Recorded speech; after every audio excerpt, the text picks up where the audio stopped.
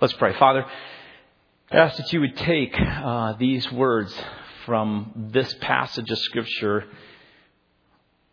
and make them alive by your Holy Spirit. That, as Mark kind of said earlier, that our hearts would be really soft, the skin would be thin, so that you could, by your presence, kind of touch and move, and we would feel the impulse of that and move in that area, in that direction. Whatever you want to do, however you want to move, we open our hearts to you now. And I open my heart that you might speak in Christ's name. Amen. So let me ask you a question as we are kind of in this passage of Scripture. What's your filter? What's the filter that you wear that causes you to see life? What do you see as you look out at the landscape of your life? A lot of times we wear glasses or shades or whatever that actually cause us to see things that are in line with that filter. For instance, as you're driving down the road, do you see traffic and construction and potholes? Depending on the road, right? As you look out your windshield, do you see things that are smudged, streaked, and stained?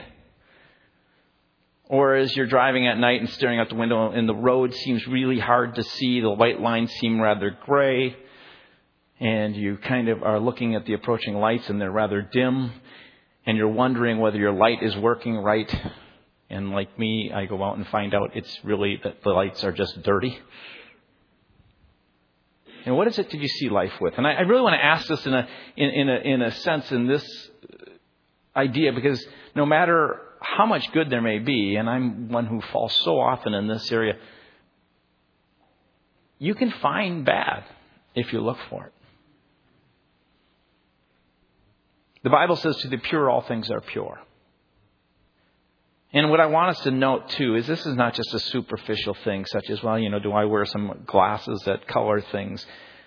The Bible really does talk about the heart. What's the heart like? What's going on in the heart? How is the heart responding? And to what I want to talk about is not just some superficial things that are going on, but how is your heart responding to the work of God, the presence of God, the move of God in your life? Do you see when God begins to move? God might be talking through someone that he's trying to share some truth with you, or he may be moving in your circumstances to build something in your character. He might be moving in different ways. And how do you, by your heart, what's it like? What do you do? How do you see things? How do you respond to God? See, Jesus came that we would have life and have it in fullness and abundance. And so I ask, in a sense, as I've asked myself this, what might keep you from seeing that fullness and walking in that fullness? Matthew 10 is very interesting. If you go from chapters 1 through 10, and if you were to read it, you would see it's a constant work on the part of the gospel writer to help people see that Jesus is who he said he is, who the prophet said he would be. That's why he quotes the prophets. He's saying, here is Jesus.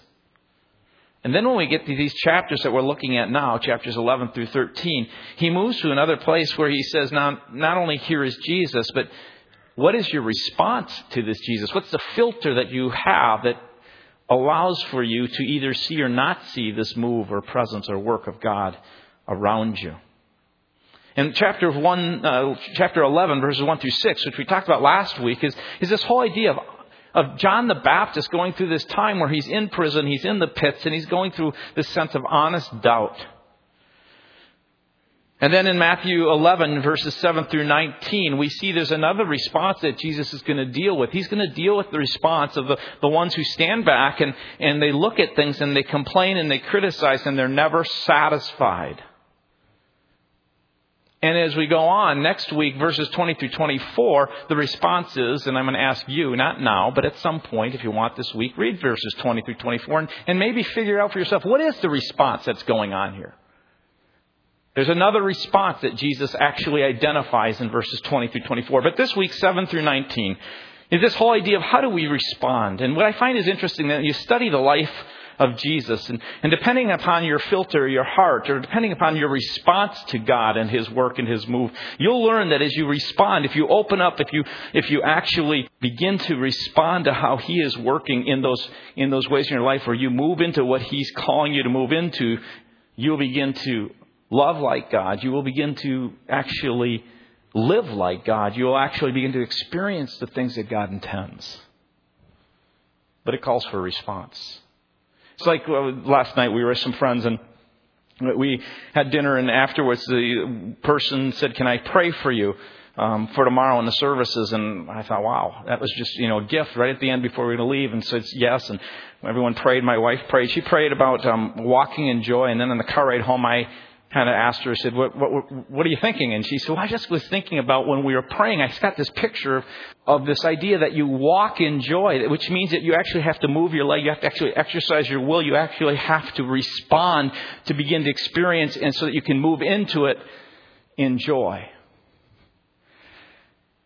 And as I listened to that, it did speak to my heart. I think that's what Jesus seems to be talking about here.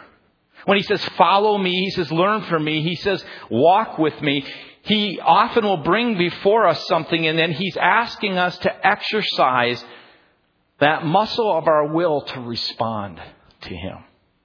So let's look at these verses. If you'll note, first of all, what I want to share with you is how Jesus handles John's question again. We're going to kind of you have to cover this here, because as we go into verses 7 through 10, you find that as the disciples of John are leaving, Jesus needs to address John's question again. Not this time to the disciples, but this time he does to those who are standing around him. Some of them who are probably in a place of really wondering, honestly questioning, and then some who are there, as we'll see later, who are just what you call the constant critics. They actually have a critical spirit. And so as they're leaving, I find it interesting that Jesus doesn't cast John as a critic, but looks at him as an honest questioner. He knew John. He knew his heart. He knew that John was in the pits. He knew that there was a time of transition that was going on right here from one age to the next, where God was doing something new. And he doesn't go after John. He doesn't shame John. He doesn't attack John. He doesn't rescue John. But to the crowd of onlookers, Jesus turns without berating him, and he begins to do something different, which I think is a very important thing to do when a person is in this place where they're struggling to try and understand how God is working, how he's moving, and what he's doing in your life. And when it's an honest, true struggle, there's a sense that he affirms their sense of the fact that they are honestly grasping hold of, because what they want is more of what God has. And it's interesting here, he calls out John's greatness. Look at verses 7 through 10. What did you go out into the desert to see? A reed swayed by the wind? If not, what did you go out to see? A man dressed in fine clothes? No, those who wear fine clothes are in king's palaces. Then what did you go out to see? A prophet. Yes, I will tell you, and more than a prophet. This is the one to whom it is written, I will send my messenger ahead of you, who will prepare your way before you. Who's John the Baptist? He's basically saying, instead of in any way coming down on him and berating him, he actually raises his sense of who he is before the people and says, this man is a great man. He wasn't wishy-washy. He wasn't like the reed that would blow in the wind according to the opinion of a person. He wasn't one who was fickle. He wasn't one who wavered. He was a very solid, strong. And when he stood out there and gave that message and he called people to repent, he did it even in the face of a lot of opposition. And he wasn't even some huckster in it for self-gain. He wasn't, in a sense, he's almost saying no one dresses the way John does by choice. He wasn't wearing the fine clothes of one who would live in the palace. Yeah, John is in the palace right now, but he's not dressed up in some fine clothes and enjoying himself. He's in the prison. He's in the pits. John was one of these guys that I would almost consider, if you look at him, he's like one of these rugged outdoorsmen. He was tough. And he believed in what he stood for, and he stood for it no matter what. So who did you go out to see? He says, you saw a prophet. And not just some ordinary prophet. You saw someone who is far more than a prophet. And so Jesus, in a sense, is lifting up John the Baptist, which is an interesting thing. John the Baptist, who is in this place of despair, a bit discouraged, obviously, and in this time of questioning. And John, in this time of transition, As God is moving in a new way and He's coming through Jesus to reconcile the world to Himself, John is trying to figure this thing out and he's trying to understand it. And as a result of it, he's trying to process it. And Jesus points him back to the Word and tells him to look at what God has to say, to really pray with it and to move more into it. Not to find your resting place in doubt, but to move through it. But what I find is interesting is that He treats him differently than a critic. There is a big difference between a person trying to struggle to understand how God is working and moving than a person who has a critical spirit. There's a difference between a person of true faith, whose faith is being purified through a process of what I call God-initiated change. And you may be going through that in your own life. You may not be able to understand what's going on, why God has moved circumstances the way He has, why God isn't answering the prayer the way that you thought God would come to you, that Jesus isn't the kind of Jesus you wanted Him to be, and you're going through this process. And Jesus lifts up His greatness as a prophet. In Ezra's day, God was doing a new thing. He was actually rebuilding the temple. He was working in a way that he was helping people understand that God is holy and He dwells in His temple. But yet He was preparing people for a day when Jesus would come and that God would dwell in the house of this person. And eventually Jesus would dwell in the houses of all persons as His community of people who trust and walk with Him and have the Spirit of God living and moving through Him. And so this whole process of revelation was coming through time. And as it was coming through time, it caused people to go into a place where they would begin to be confused. How are you working, God? Because my lenses, my filter saw it this way, but you seem to be doing this. So that in Ezra, they're building the temple. And here are the people of Ezra's day. He's coming back and there's people excited. They're entering once again from being in this land of captivity and imprisoned away and apart from God. Some of the older people had seen the temple destroyed. They're coming back into the land. They're teaching. Ezra's teaching them about God and how He wants to live in their heart. And he's talking about the law of God in their heart and about following it. And the people are building the temple, this new house for God. And as they're building it, those who are older are looking and they're thinking to themselves, I remember what the temple once was. Solomon's temple was so glorious. And they're looking at this temple and it's nothing like it was.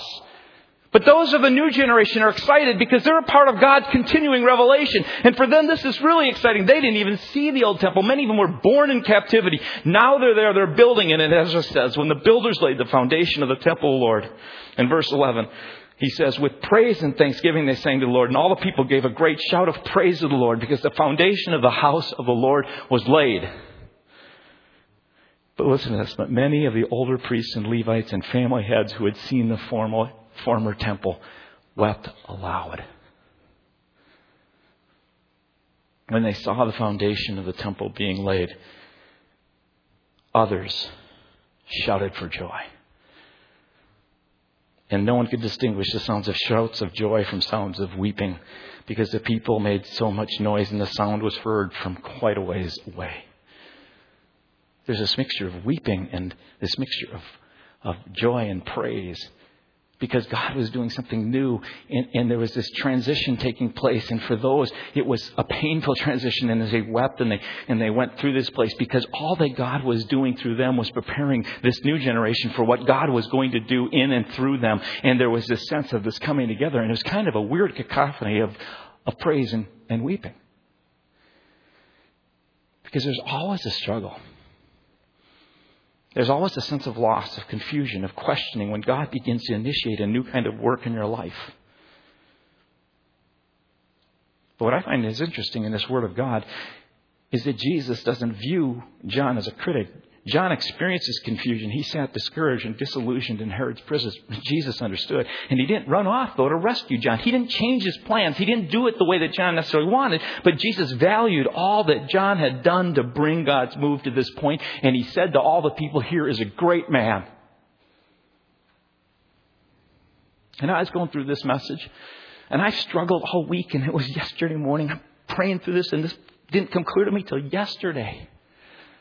And I just wanted to stop and say to this congregation, as I said to the first congregation, we have been in this process of change and transition, and God is doing things, and it's been difficult. It's been difficult as we're seeking to bring the generations together. And there is a sense that one of the generations wails, and the other one, there's some excitement and joy as the two come together. And I just want to say To those of you who have gone through the confusion and the difficulty and the pain, I just want you to know how greatly valued you are. And as you struggled, I think at times, and I don't think it's meant to be, but I think it comes off that way because of the nature of who we are as people. We can be judgmental and people can hear things with shame. And what happens in the interaction is people feel devalued. And I have to tell you, I haven't said it enough, but I want to say to every person who has been a part of this church for years, how great you are. And I mean that from my heart. I thank God for you. For how God has used you to bring us to even this point as we still struggle together and we still walk together. But my prayer is that we'll be a community that does that in health. And that we as leaders will distinguish what I call a critic who has become a habitual complainer and criticizer versus someone who's struggling and they're confused and they're feeling they're in the pits of despair because they don't understand and things are different. And there's a sense of loss. And they come with honest questions. You need to bring those. It is right. It is a place where it needs to be safe to do that. And I just say to you, if I've offended or elders or others, this is a place where we want God to work, where we will be people who are humble and honest and willing to work through things. And that's our desire. And so I look at this and I just was touched in my heart. How God has the ability. Now, I don't have the ability. God only knows your heart. God only knows my heart. God knows if I am a person who is standing on the sidelines and complaining, outside criticizing, or a person who is just honestly going through it. And you know what? I just say, as we go through the rest of this message, don't move to a place of shame and act as if these words might land on you. Only listen and let the Holy Spirit work in your heart.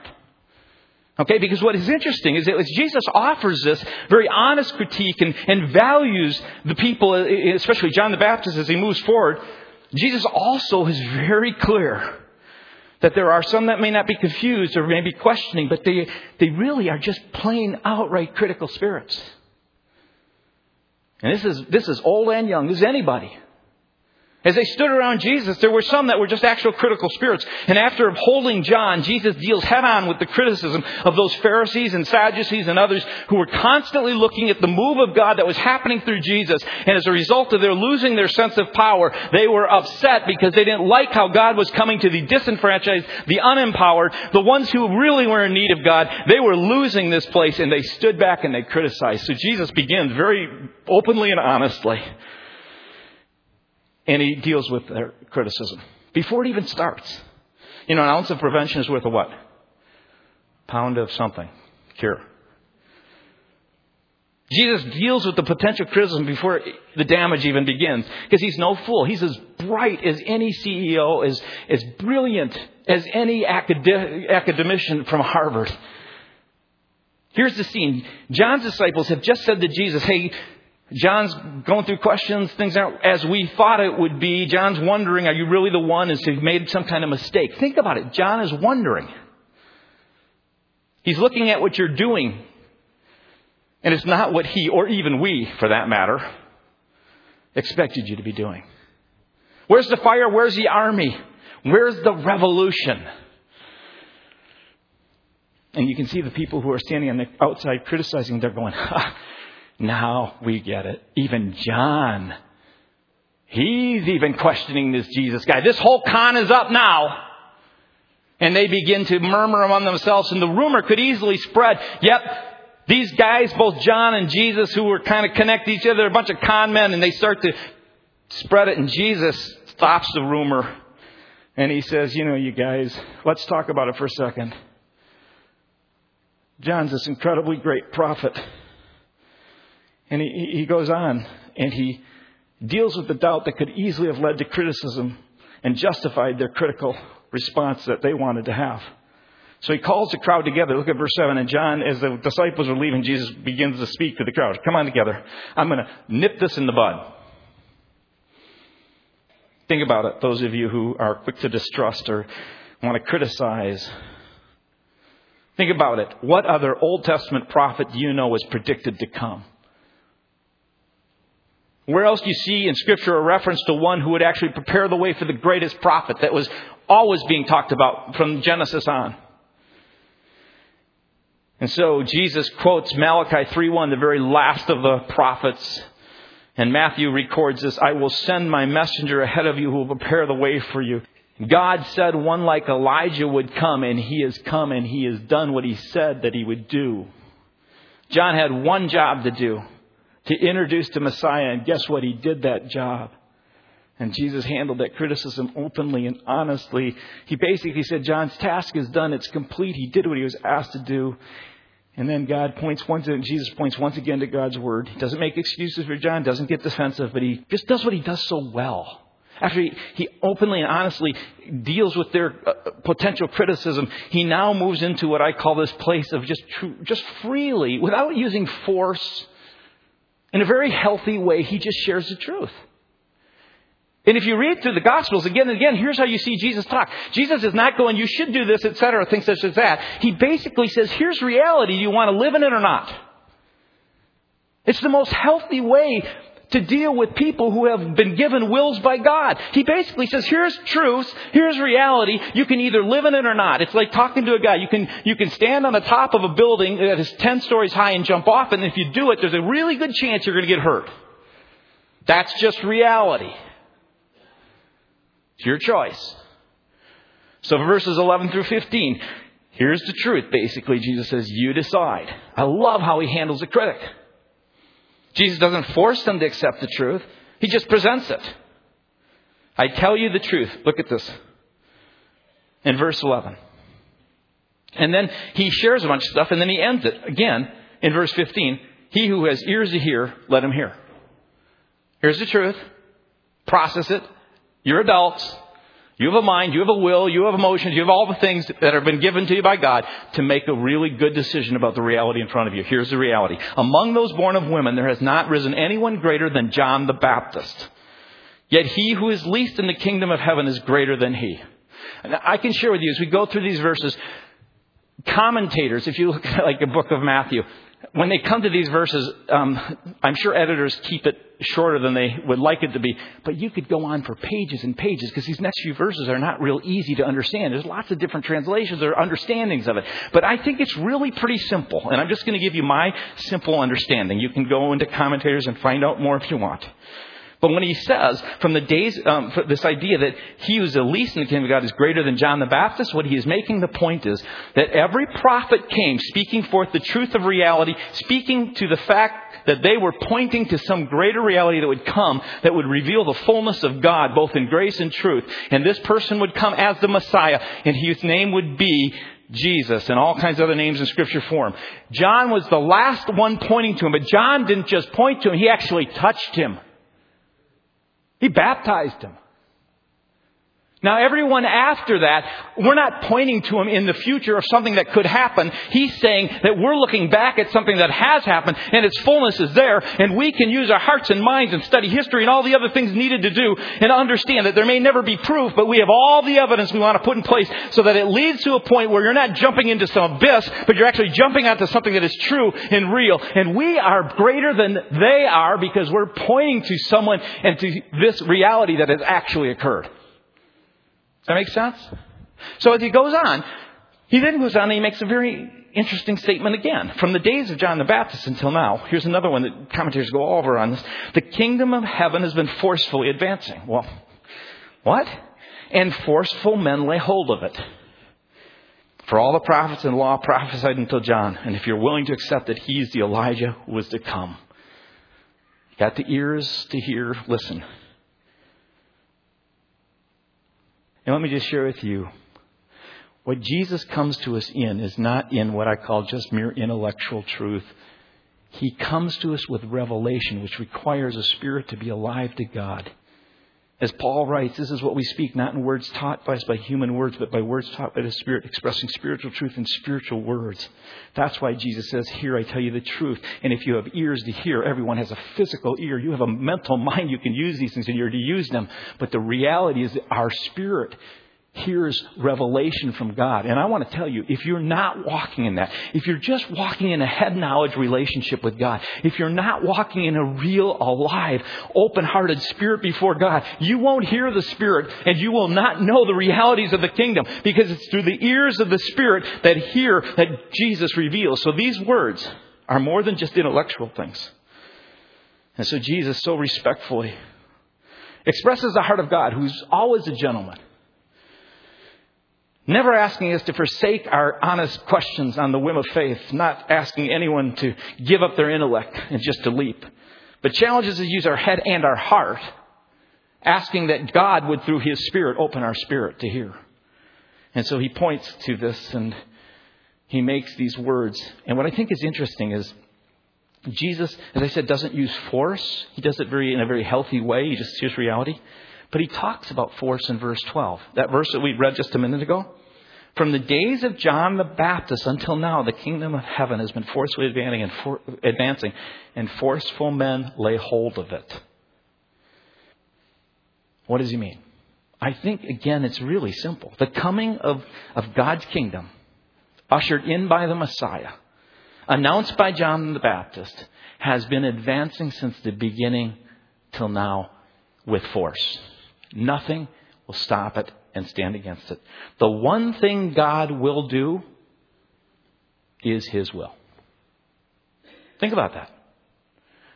God will, with force, move forward His will. So I want to share with you, if you're in a place where you're saying, God, I really want your will in my life, and I really want to be open to you doing that, I can tell you, He will do it. You may be wondering and saying, God, why isn't this happening when it should be? And I've had this prayer.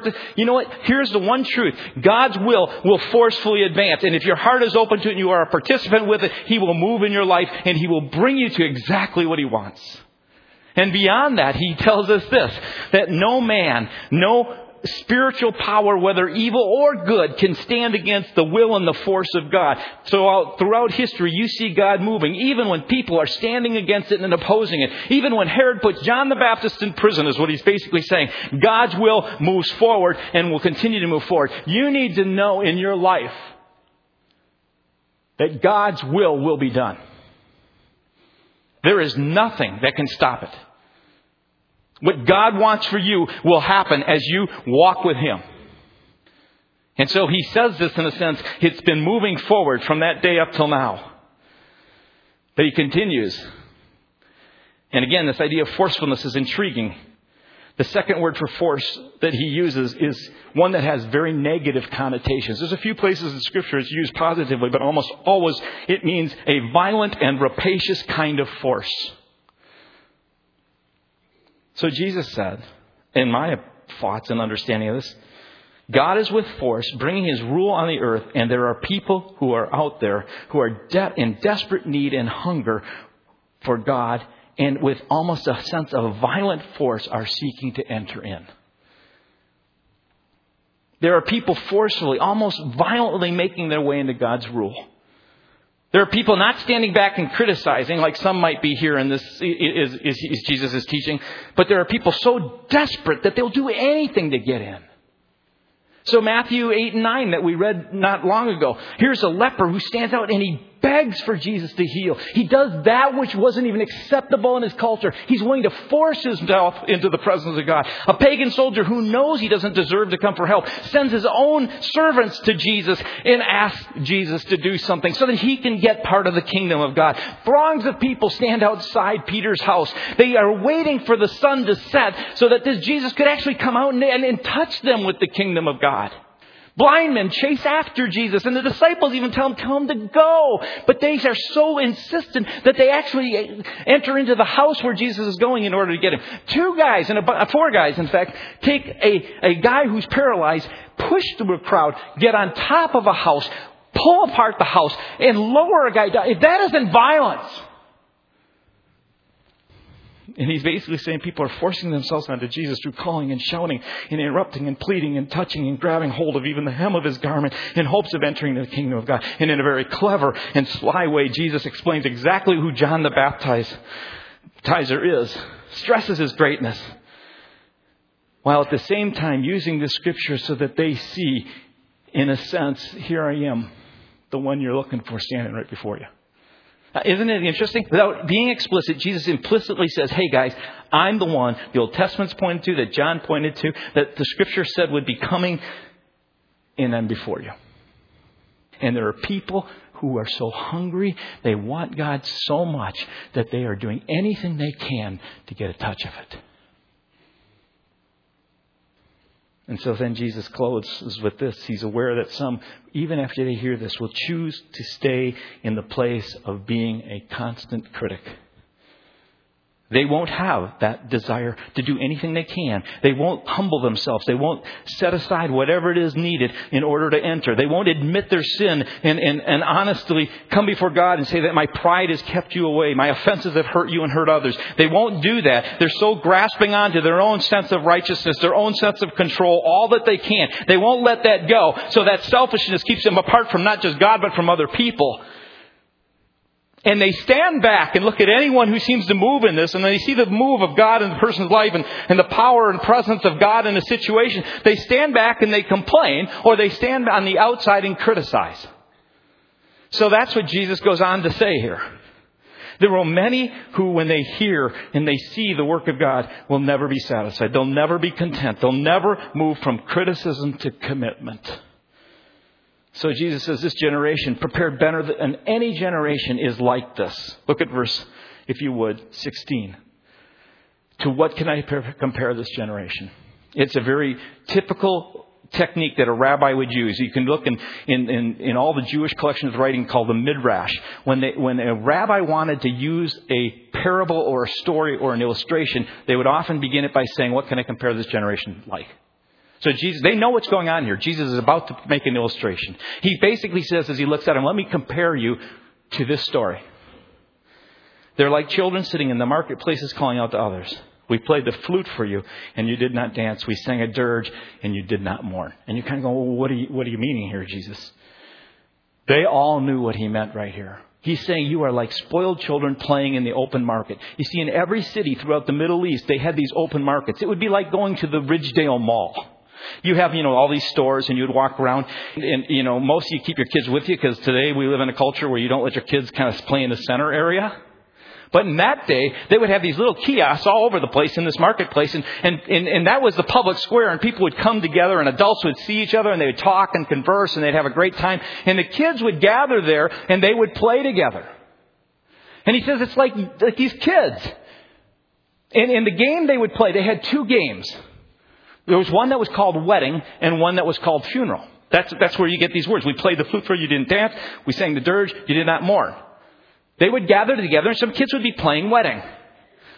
And they would call out to Johnny and Susie and Billy and whoever else is out there, and probably Justin and what are the names now. Anyway, and so they'd call them and they said, come play with us. And they said, we're going to play wedding. And they would look at them and say, nah, we don't want to. That's just a little too...